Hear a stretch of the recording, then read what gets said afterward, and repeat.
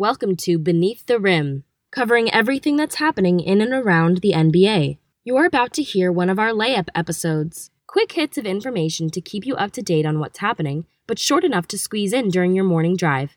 Check back on Sundays for the Full Court episode, where host Kevin Kloss chats with the brightest minds covering the league. Now time for the show.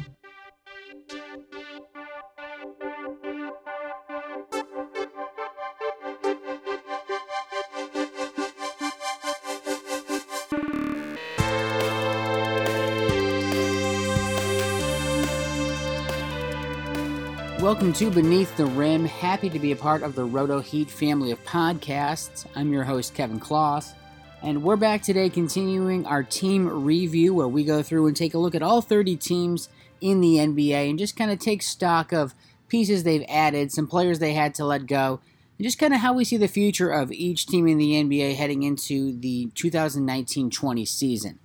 Before we get started, just want a quick apology to everybody. Last week we were a little light on the content just in terms of full court episodes and articles at rotoheat.com. As I mentioned briefly on a previous show, my wife was out of town all of last week, and the 3-year-old and the 1-year-old both decided to run fevers and get sick. So my time was needed elsewhere. But we're back today and this week, and today specifically we are going to be talking about the Charlotte Hornets and what the future holds for their team with some pieces who've been added, some pieces they had to let go. And a fact that might get by a lot of NBA fans is the Charlotte Hornets have been in the playoffs as recently as the 2016-2017 season. I remember that it was a series against the Heat. Dwayne Wade still had something left in the tank, and the Heat ended up beating the Hornets, but the Hornets played 7 games in that series. Took them to 7 games, and the Heat were able to win that series, but it did go 7, and that's a fact that sort of might slip by a lot of people because, the Knicks have had not a lot of success recently. I think people think of the Knicks as being one of the dog franchises right now in the NBA. The Phoenix Suns, not a good team. They're a team that just has struggled to put winning basketball on the floor. And before last year, really, the Sacramento Kings were just looked at as one of the more poorly run franchises in the league, but last year really made a push, ended up falling short of that 8th seed, but we're able to really show that there's some future in Sacramento. So you could make the case that Charlotte has outperformed all 3 of those franchises because, like we said, they've been in the playoffs recently. But for my money, Charlotte is one of the worst teams in the NBA, and things are not necessarily going to be any better this season. So let's just start looking at who were they starting last year. They were starting Kemba Walker. We know what a great scoring point guard he has been. He's not there anymore. Charlotte didn't show him enough money to keep him around. Instead, Kemba Walker goes to Boston. At shooting guard, they had Jeremy Lamb. Now, they also let Jeremy Lamb walk. Jeremy Lamb walks for 3 years, $31.5 million as he signs with the Pacers. Nicolas Batum was their small forward last year, will continue to be their small forward moving forward. He's 30 years old, and he's going to be making $25 million this season, which may sound like he's overpaid until you see that the following year, when he'll be 31, he has a player option to get paid $27 million. There is no way that Nick Batum is not taking the $27 million.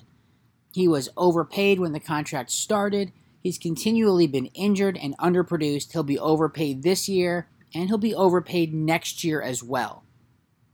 At power forward, they had Marvin Williams, who will be heading into the end of his contract. Marvin Williams is one of those guys that when you look up and see he's almost 33, I don't know where the time went. I remember when Marvin Williams came out of North Carolina, he was looked at as this power forward, small forward, who should be able to score consistently at this next level. Just averaged 10 points a game last season with 5.4 rebounds, less than 2 assists. He's never really put it together. And then at center for Charlotte last season, we had Cody Zeller, 10 points, 6.8 rebounds.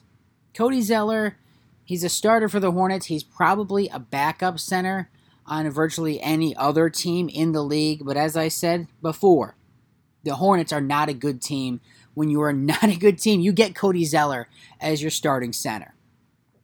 So let's take that jump forward. Let's look at who are their starting 5 projected for this coming year. Well, at point guard, there's that change because, as we said, they let Kemba Walker go. They brought in Terry Rozier. 3 years, $56 million. That includes $19.8 million this coming year. We've been over the Terry Rozier saga a little bit. He played really well when Kyrie Irving was out 2 seasons ago. When Kyrie Irving was back and Gordon Hayward was back, and Rozier kind of had to work his way into a system with a number of players who are probably more talented than he was, he struggled. He struggled performing. He struggled finding his place within the team. I think maybe he did just need a new change of scenery, be able to go to a different team and really make his mark on a team where he wasn't filling in for somebody, wasn't always looking over his shoulder. But 3 years, $56 million. Charlotte, even if you're convinced that he's the guy who's going to be a solid point guard for you, this is not a team that can really afford to be paying $56 million over 3 years to Terry Rozier, not when they're paying Nick Batum $25 and $27 million each of the next 2 years respectively. It's just not a move you can make. Terry Rozier has to be all-star level point guard for this to even begin to be an okay move. So I get you didn't want to go with Devontae Graham as the point guard in Charlotte, but Terry Rozier, a massive overpay for a guy we've never seen have to do this job for a consistent stretch of time. Now we go to shooting guard and we see Malik Monk. I really liked Malik Monk when he came out of college. He was a guy who I thought could have ended up with the Knicks, could have ended up with Orlando, could have ended up with a number of Eastern Conference teams who needed a shooting guard who can light it up. He has not lit it up so far. I think Malik Monk has the opportunity to become a real good scoring guard in this league, but he just really hasn't done it quite yet. He hasn't shown that he can put it together and be that consistent scoring shooting guard out of Kentucky. Maybe he's able to take on a little bit more shooting with Kemba Walker out of the picture, but he's really the only shooting guard of prominence on this team right now. Now, if we go to small forward, it's Nick Batum. Nick Batum is going to be that starting small forward. Nick Batum not only is overpaid, he's also injury-ridden, so he's going to miss a lot of time. Every year, I feel like he misses close to a dozen games just on some wear and tear and fatigue. He's not able to stay on the court. You know, they've got Cody Martin, a rookie, who maybe they could have jump in there a little bit. They've also got Dwayne Bacon, who won't be talked about the way we hear Miles Bridges or Terry Rozier or Malik Monk mentioned, but Dwayne Bacon might actually be the best option for Charlotte at the small forward position. I like Dwayne Bacon. Not a sexy name, but he's a guy that on this Charlotte team, he could contribute. Now, swinging over to power forward, Miles Bridges is actually one of the guys on this team that I'm excited for. Miles Bridges didn't have a great rookie campaign, but he was showing up in Summer League. He was playing really well. I think he gets the starting job at the 4, and I think he's able to put together a good stretch. And power forward is actually the position I look at the Charlotte team and I say, this is their best position. They've got Miles Bridges. They've got Marvin Williams, where even if Marvin Williams isn't a showstopper of a player, he's good enough that you can throw him out on the floor, whether it's a spot start or whether he's giving you heavy bench minutes or whether he's just really just chewing up extra minutes throughout the course of a game. Marvin Williams is the kind of guy you can feel okay about having on the floor. And then they also were able to get out of this year's draft P.J. Washington, who I actually really like out of Kentucky. This isn't an amazing Kentucky class, even with what we've seen from Tyler Hero. This isn't one of those Kentucky classes where we're just wowed and that the fourth guy out of Kentucky could be an all-star level kind of player.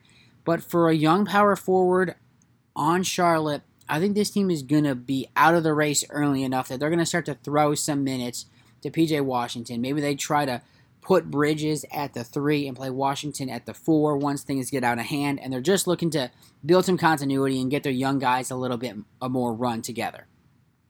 And then at the center, they've got Cody Zeller, they've got Bismack Biyombo, and Willie Hernangomez. No one that you should be overly excited about. Hernangomez is a guy who I think could maybe surprise some people and take a step forward, but Cody Zeller, we know who he is. He's just a center who shouldn't be a starting center if you think you can compete for a playoff spot.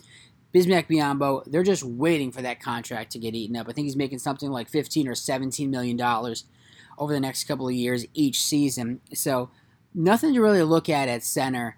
But, Willie Hernangomez could be a guy who could maybe surprise us if he's able to take a step forward and do some things on Charlotte. Now, I said before that I thought Charlotte was just a bad franchise, and I'm not the only one who holds this following take, but part of that is because they have just not done well in the draft. The draft is one of those places where if you're a struggling team, you have to be able to walk away with a couple of guys that can play, who can sort of be those cornerstones for your franchise.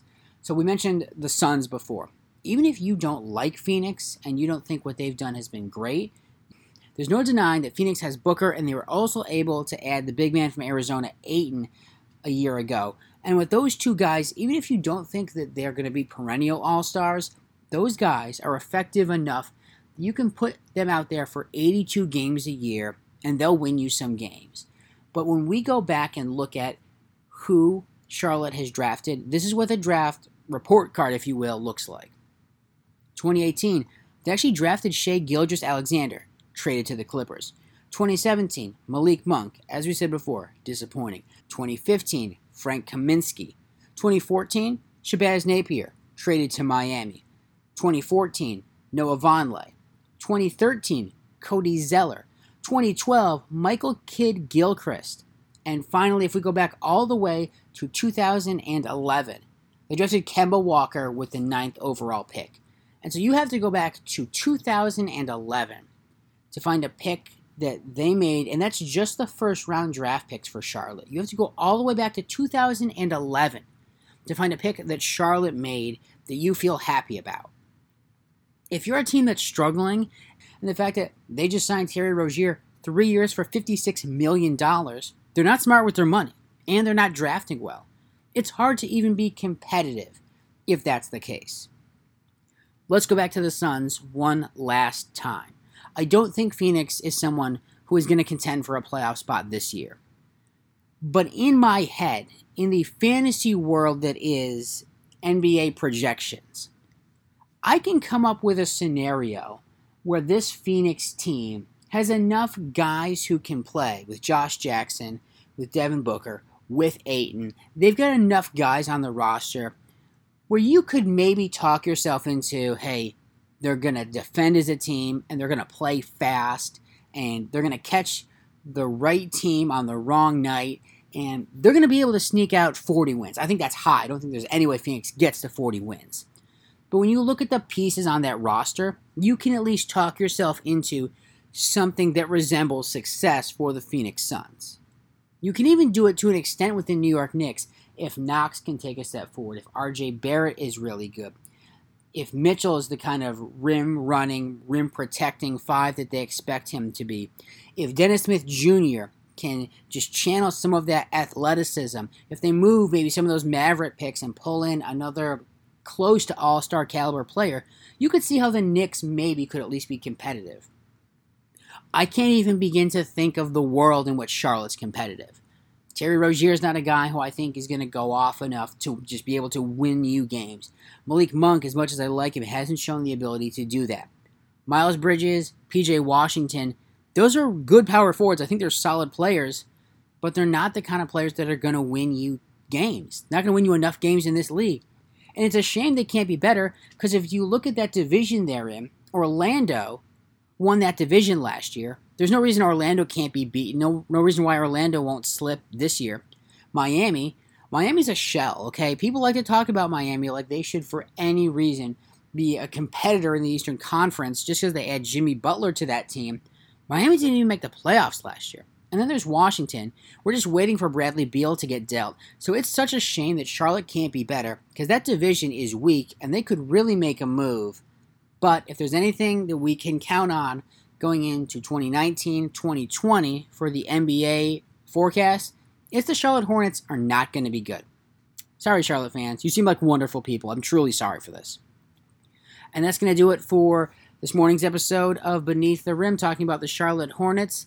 If you like what you heard, you can follow me on Twitter at RotoHeatKevin, and we'll be back on Wednesday with another team review.